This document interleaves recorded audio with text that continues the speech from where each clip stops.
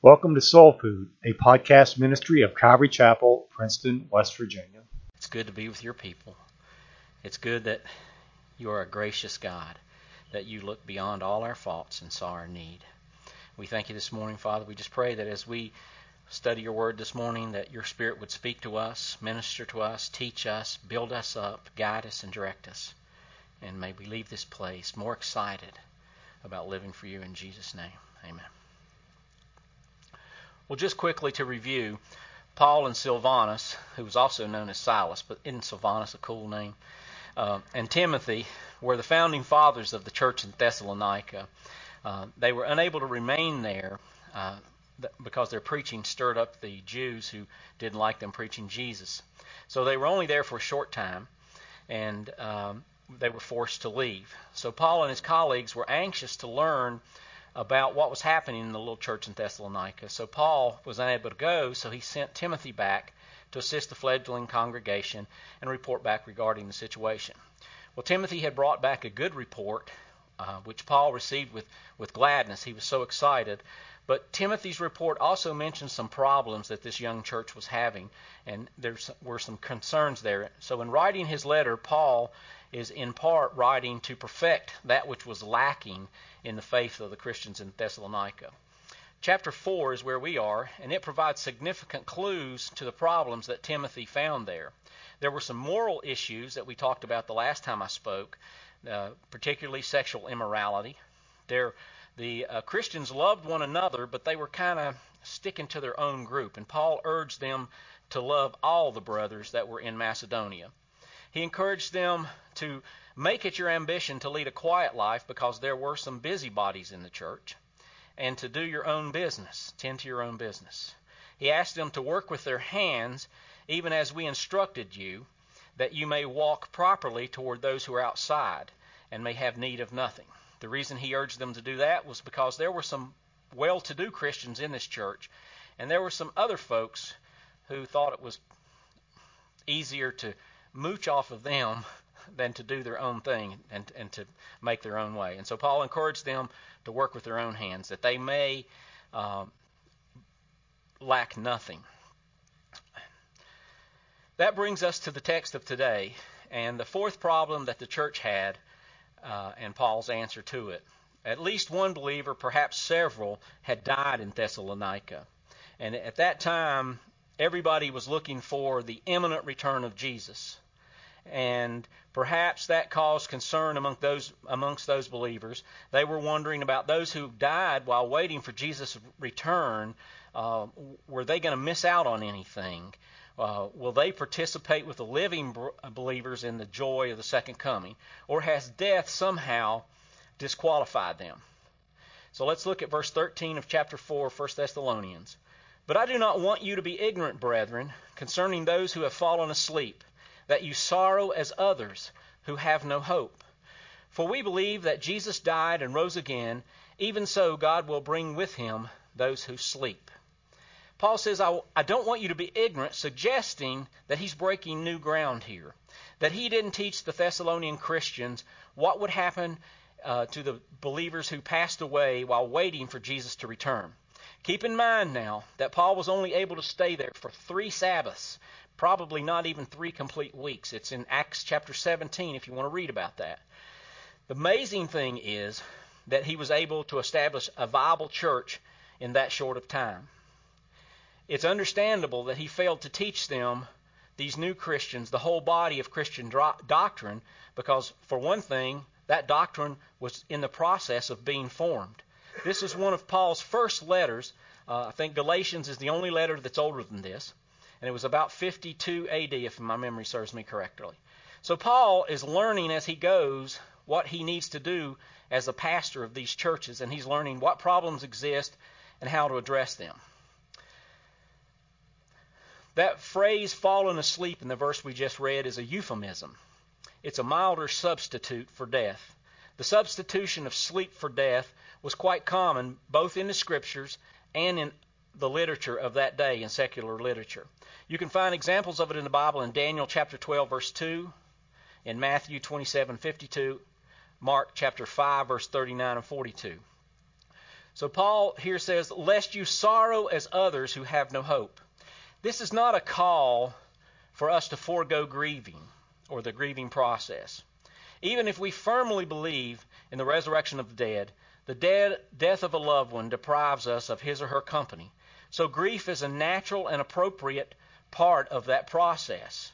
We might also grieve at the thought of a life cut short. We might grieve because a loved one had a particularly difficult death. We need to be careful to respect the grieving process and not to deny it. Paul is not saying that at all. He isn't suggesting that Christians shouldn't grieve, but rather that we shouldn't grieve like the rest who have no hope.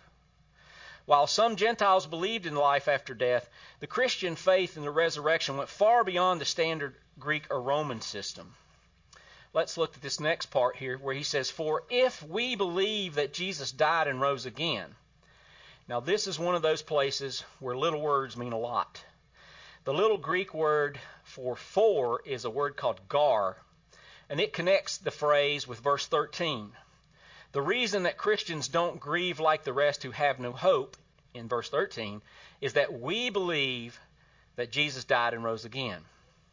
Also note the little word if. The word if often sets up an if-then situation. If a certain thing is true, then this. If we believe Jesus died and rose again, then it follows another thing is also true. God will bring with him those who have fallen asleep in Jesus. While we don't find the word then in that verse exactly in verse 14, the phrase even so is a word called hutos, and it's the functional equivalent. Christ's death and resurrection constitute the central belief of the Christian faith. Belief in the resurrection, both in Christ's resurrection and the general resurrection of believers in the last days, is foundational to the Christian faith. Elsewhere, Paul says that if Christ has not been raised, then our preaching is in vain, and your faith also is in vain. That's in 1 Corinthians chapter 15, verse 14, if you want to look it up. The New Testament includes a number of accounts of people who saw the resurrected Jesus. There's an account in Matthew 28:9, chapter 16, verse 20, in Mark 16:14 through 18, Luke 24, John 20. There's several there in John. 1 Corinthians 5, chapter 5, verse 5 through 7. And most of these accounts, it wasn't just one person who saw the resurrected Christ. It was multiple people. And in one instance particularly that's mentioned in 1 Corinthians 15:6, Jesus was seen of over 500 people. Think about that. Especially important is the fact that Paul had experienced the risen Savior personally on the road to Damascus in Acts chapter 9. You can read about that. An experience that turned Paul from the church's chief persecutor to its chief apostle. As an apostle, we know that Paul suffered beatings, imprisonment, shipwreck, and a host of other miseries. He was beaten and thrown in jail and everything else, snake bit, lost at sea. And Paul's willingness to endure all that suffering only makes sense if in fact he had experienced the risen Christ personally. It just would not make sense that he would go through all of that for something he hadn't personally witnessed and seen. Jesus promised his disciples an eternal home, saying, "In my house are many mansions. If it were not so, I would have told you. I'm going to prepare a place for you, and if I go away to prepare a place for you, I will come again and receive you unto myself, that where I am, there you may be also." That's in John chapter 14. Let's look at verse 15. "For this we say to you by the word of the Lord, that we who are alive and remain until the coming of the Lord will by no means precede those who are asleep. For the Lord himself will descend from heaven with a shout, and the voice of an archangel, and with the trumpet of God. And the dead in Christ will rise first. Then we who are alive and remain will be caught up together with them in the clouds to meet the Lord in the air, and thus shall we always be with the Lord. Therefore, comfort one another with these words." Next slide, please. Here's kind of a small timeline of the events that we're talking about here. And there's some confusion, and a lot of folks don't understand that The church age was from Pentecost until this rapture event that we're talking about today. And then while the Christians are raptured, this little scale shows you that that's when the Christians will go before the judgment seat of Christ during the 7-year tribulation. And that is only the first phase of Jesus' return to earth. He's not physically returning at the rapture. He's coming in the air. But when he comes back at the end of the tribulation, he will set feet on the ground. He's coming back with the church. And at that point, he will establish his kingdom for the millennial reign. Just want to throw that in there. So, Paul, in this scripture I just read, you can flip the next slide too. I think you went backwards instead of forward. Paul is saying, we read this scripture in verse 15. He says, "For we say this to you by the word of the Lord." Paul is saying, this is not my teaching. I didn't make this up, this thing about this rapture thing. Paul directly addresses the concern of the Christians in Thessalonica about their deceased brothers and sisters. And he says, no, they will not be disadvantaged. All the faithful, dead and alive, will be equally advantaged when Jesus returns. The next part there is saying, Paul is not only saying, I didn't make this up, the Lord is saying that this is what he's going to do. Then he says, the Lord himself will descend from heaven. Paul uses two different words when he's talking about God, the Father, and Jesus. The Greek word that he uses for the Father is theos, and when he talks about Jesus, it's a word called, I'll probably say this wrong, kyrios, which is Lord, to speak of Jesus. In this verse, he's talking about the second coming of Jesus to save the faithful from what's about to happen on this earth. The tribulation period, when the Antichrist will rise to power, when there will be horrible judgments poured out upon this earth. And I know that's scary from some people, and some people don't like to talk about prophecy, but prophecy is about 28% of the Bible.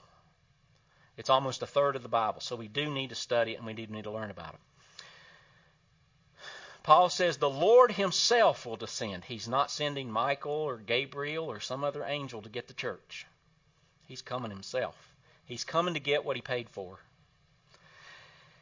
The Lord will descend from heaven with a shout. The word that is in the old language for shout there is a word called kelusma.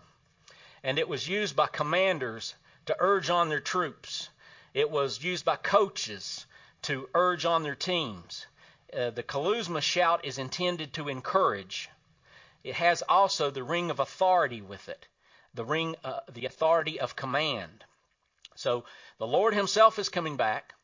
He's going to descend with a shout. And the next part says, with the voice of the archangel. The voice of the archangel will announce Christ's coming. It is a voice intended to command attention. And thirdly, with the trumpet of God.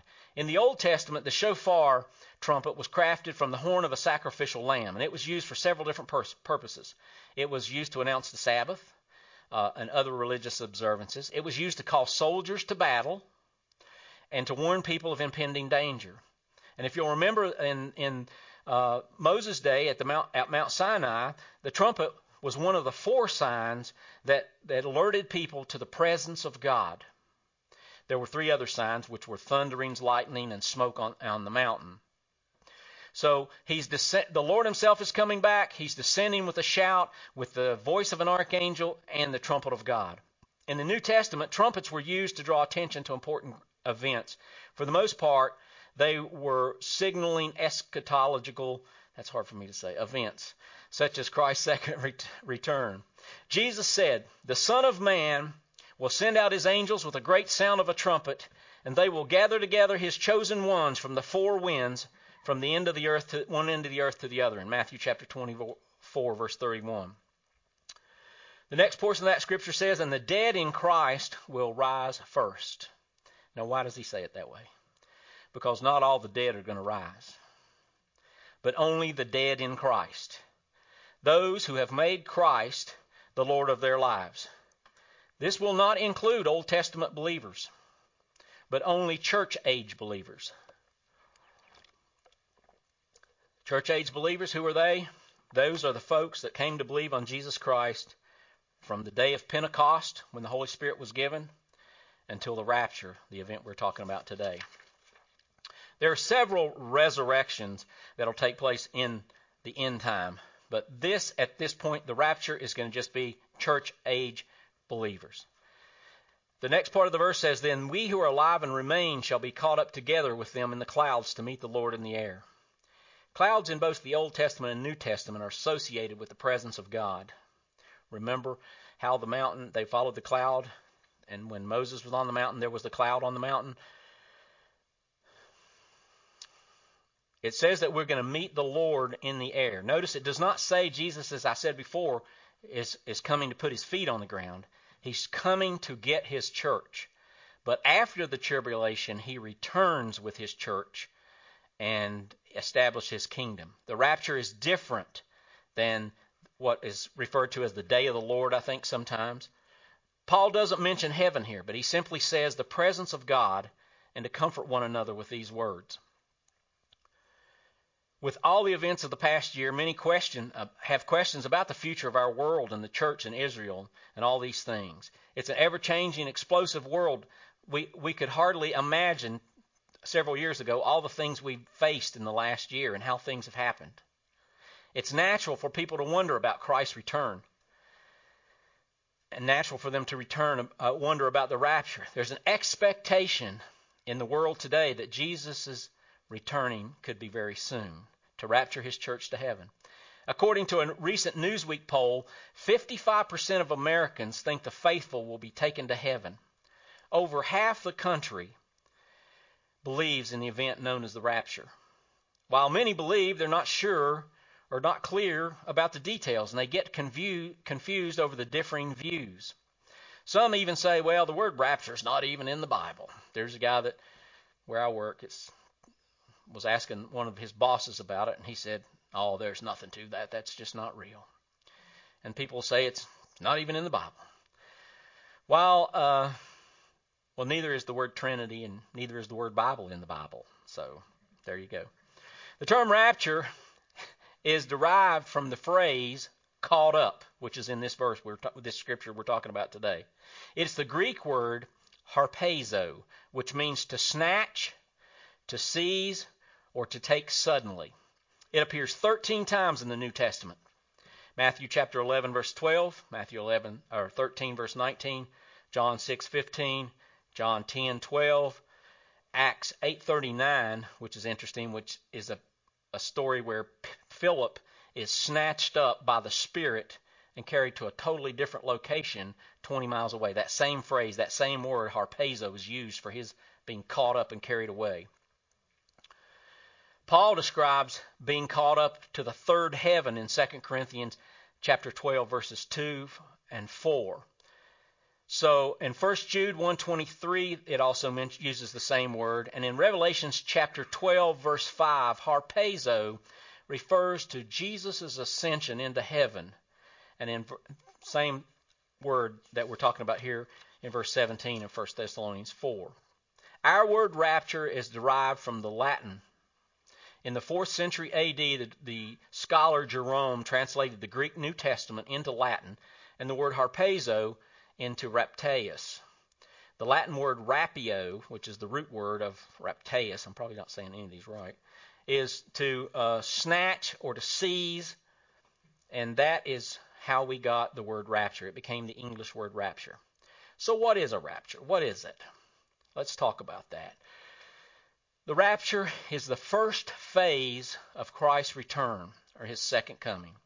It's the next event on God's prophetic calendar. There are no prophecies that need to be fulfilled for the rapture to take place. Think about that. It's imminent.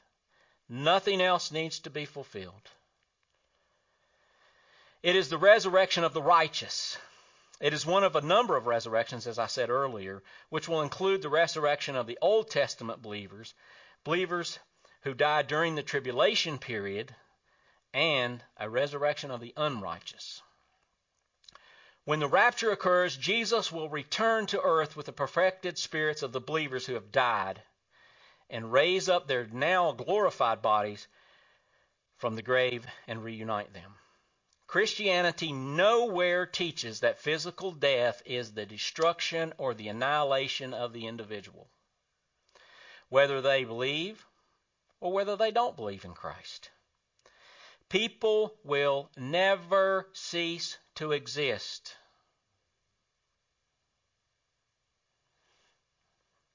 Their spirits will still go on. When we physically die, there's a part of us that was created in the image of God. Our spirit goes to God. This body is buried and put in the grave.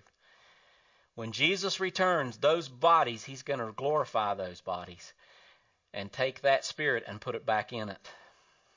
According to applying this understanding that we're talking about here today, when Adam and Eve sinned in the garden, they died spiritually. They became separated from God. And because they are the fathers of our humanity, they became sinners. And then we all became sinners because our parents were sinners. I like what Watchman Nee says. I love this phrase. He says, we don't sin because we're sinners. No, I got that backwards. We don't. Anyway, basically what he's saying is, we sin because we're sinners because our parents were sinners. In other words, I'm a Klein because my father was a Klein. He's a Klein because his father was a Klein. You're whoever you are because of your father's last name. And Adam and Eve became sinners, so we all became sinners. All have sinned and come short of the glory of God. There is none righteous, no, not one. All we like sheep have gone astray. Everyone has turned his own way. There is none righteous. That's why we need a Savior. So applying this understanding about separation and spiritual death to physical death means that when a person dies physically, there is a separation between the material body and the immaterial spirit of the person. When this separation takes place, the physical body dies or falls asleep and is buried. And the spirit goes immediately, if he's a believer, into the presence of God. In 2 Corinthians chapter 5, verse 8, and Philippians 1:23, it talks about this very thing. It verifies what I just told you. Between a believer's death and the resurrection of the righteous, or the rapture, the believer lives in a disembodied state that Paul likens to being naked. You can read about that in 2 Corinthians chapter 5, verse 3. Paul says that he would rather be with Christ than to be here. The Bible's clear that when a believer dies, his or her soul goes immediately into the conscious presence of Christ. Likewise, the unbeliever's spirit at death goes to a waiting place of suffering called Hades or hell. Jesus taught in Luke chapter 16, verses 19 through 26 about this. And I'm going to read the story to you. There was a rich man who was dressed in purple and fine linen and lived in luxury every day. At his gate was laid a beggar named Lazarus, covered with sores and longing to eat what fell from the rich man's table. Even the dogs came and licked his sores. The time came when the beggar died, and the angels carried him into Abraham's side. The rich man also died and was buried. In Hades, or hell in the King James Version, where he was in torment, he looked up and saw Abraham far away, and Lazarus by his side. So he called to him, Father Abraham, have pity on me, and send Lazarus to dip the tip of his finger in water and cool my tongue, because I am in agony in this fire. But Abraham replied, Son, remember that in your lifetime you received your good things, while Lazarus received bad things. But now he is comforted, and here you are in agony. And beside all this, between us and you, a great chasm has been set in place, so that those who want to go from here to you cannot, nor can anyone cross from there to us. It is a place of immediate torment, but it is not their final destination for the unbeliever.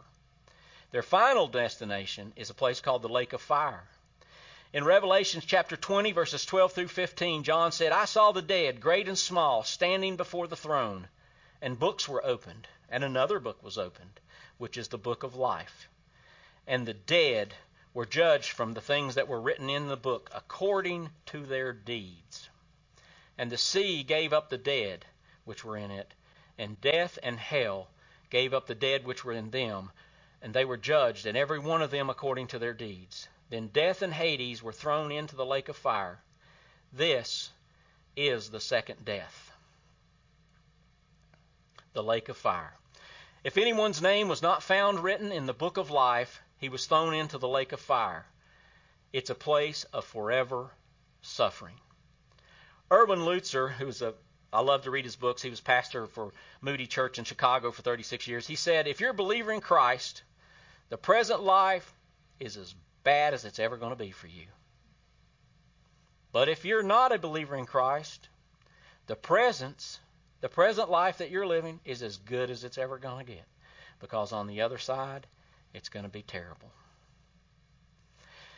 It is said there's a gravestone in London of a man named Solomon Pease. And it reads like this. Here lies the body of Solomon Pease, under the grass and under the trees. But Pease is not here, only the pod.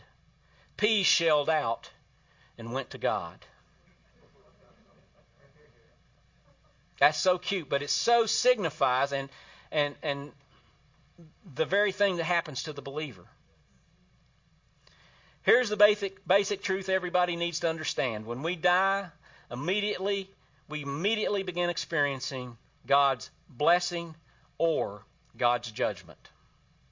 While it's true that at some future day believers will change location from the third heaven to the new heaven and the new earth, unbelievers will also change location from Hades or hell into the lake of fire. A change of location is not the same as a change in eternal destiny. Heaven and hell are eternal choices. If you wait until you die to choose your destination, you'll have waited 1 second too long. Hell and heaven are forever choices. But many ask, how do I know I'm saved? How do I know if I'm going to heaven or hell or the lake of fire? In 1 John 5:13, the Apostle John wrote, these things have I written unto you, that you may know that you have eternal life. In verse 12, John said, he who has the Son has life, and he who does not have the Son of God does not have the life. In other words, the way to know that if you're eternally secure is do you have the Son? Some people say, I don't know about my eternal destination till the day I die and I wake up and I find out where I'm going to be. Am I in heaven or am I in hell? Then I'll know whether I have eternal life. Actually, no, that's too late. That decision needs to be made today. The fact is, everybody's going to live forever. It doesn't matter if you believe in Christ or not. The Bible says we're eternal beings. It's the location. Location. That's what they always say, isn't it? It's location that makes the difference. Eternal life is not a quantity of life. It's a quality of life. It's the quality of life that Jesus talked about that Sister Connie mentioned this morning in John chapter 10:10. When he said, the thief comes only to steal, kill, and destroy. I came that they may have life and have it abundantly. Abundant life is a life that's filled with joy and contentment. A life that's marked by obedience to God. A life filled with the desire to know God better. A life that demonstrates self-control. A life marked by love to other people. A life that forgives rather than engages in bitterness. That's eternal life Jesus was talking about here. And John said the best way to know whether you're saved is to ask yourself, do I have that life? Eternal life is not something you get when you die. It's something you're supposed to be living right now. The proof of your salvation is not in your feeling. It's tangible fruit in your life. Remember earlier when I taught that Paul was saying 3 things? That a true relationship with God involves a personal relationship with Jesus, sound doctrine, and a changed life. Do you have a desire to know God? Is that fruit being produced in your life? That's the evidence that you have the life-giving Spirit of God. If there is no fruit, there is no Spirit. Paul said in 2 Corinthians 13:5, test or examine yourselves to see if you're in the faith. Examine yourselves. Or do you not recognize this about yourselves, that Jesus Christ is in you, unless indeed you fail the test? What did he mean by test yourself? Paul wasn't talking about a theological exam, how much you knew about Christ. He was talking about testing your obedience to God. Paul echoed what James said in James chapter 2, verse 14. What use is it, my brethren, if someone says he has faith, but he has no works? Can faith save him? Absolutely not. Even so, faith, if it has no works, is dead, being by itself. The Bible is clear. Faith without works is dead. Non-existent faith. The way to know whether you are eternally secure is this. Do you have evidence of that eternal life right now? John said, these things I've written to you who believe in the name of the Son of God, so that you may know that you have eternal life. Do you know that you have eternal life? Are you absolutely sure? You can begin eternal life today by asking Christ into your life, surrendering to Him, confessing that you have sinned. We all have sinned, that you need a Savior. Tell Him that you believe He died for your sins and rose from the grave. Ask Him to forgive you and come into your life today. Then tell someone in your family, your friends, or your circle of friends. Make a confession of that faith. Begin to study the Bible and fill your life with the truth. We live in a deceptive world, a very deceptive world, and the only way you and I can pass the test is to fill our lives with truth. With truth. Jesus said, I am the way, the truth, and the life. That doesn't mean He's one of several different kinds of truths. He said, I am the truth. That's it. There's no other way to God. There's no other way to eternal life. And He is the living Word, and this is the written Word. How can you prevent being deceived? You know, Jesus said there's going to be a lot of people come to Him in Matthew. He said there's going to be a lot of people come to me in that day and say, Master, haven't we done many wonderful works in your name? And what did He say? Depart from me. I never knew you. I never knew you. Let's examine ourselves daily. Are we producing life? Is God's Spirit producing fruit in us? Let's not be deceived. Let's put this in our heart. Let's put truth down in our heart. I really believe we're close to the rapture. I believe it could happen any moment. And I want to ask you this. How are you going to feel if you didn't make the effort to reach your loved ones and they don't make it? You got children, grandchildren like I do. You got brothers, sisters, family. You don't want them to miss out on this. This thing is real, folks. It's not a game. It's not religious tradition. It's about eternity. Let's pray.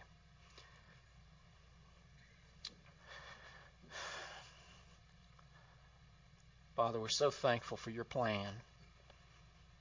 We're so thankful that we don't have to screw up our willpower and try to earn our way into heaven, that you've paid our price fully. All we have to do is surrender and follow you. And I pray this morning, Father, that you'd search our hearts, revive us. We have sinned against you in this nation so horribly, Father, and we repent. We ask your forgiveness, God, for the millions that we've aborted, for the sins that we have glorified, that you've called an abomination. We repent this morning as a church, Lord. We ask for your grace and your mercy. And we know that your word is faithful. You've promised, if my people, which are called by my name, will humble themselves and pray, that you would hear and heal us. Save our children. Save the children in this church, Lord. Save our loved ones. Let us be alert. Let us not be asleep, for that trumpet could sound at any moment. We thank you for your word. Bless us today as we take this day to worship and honor you. In Jesus' name.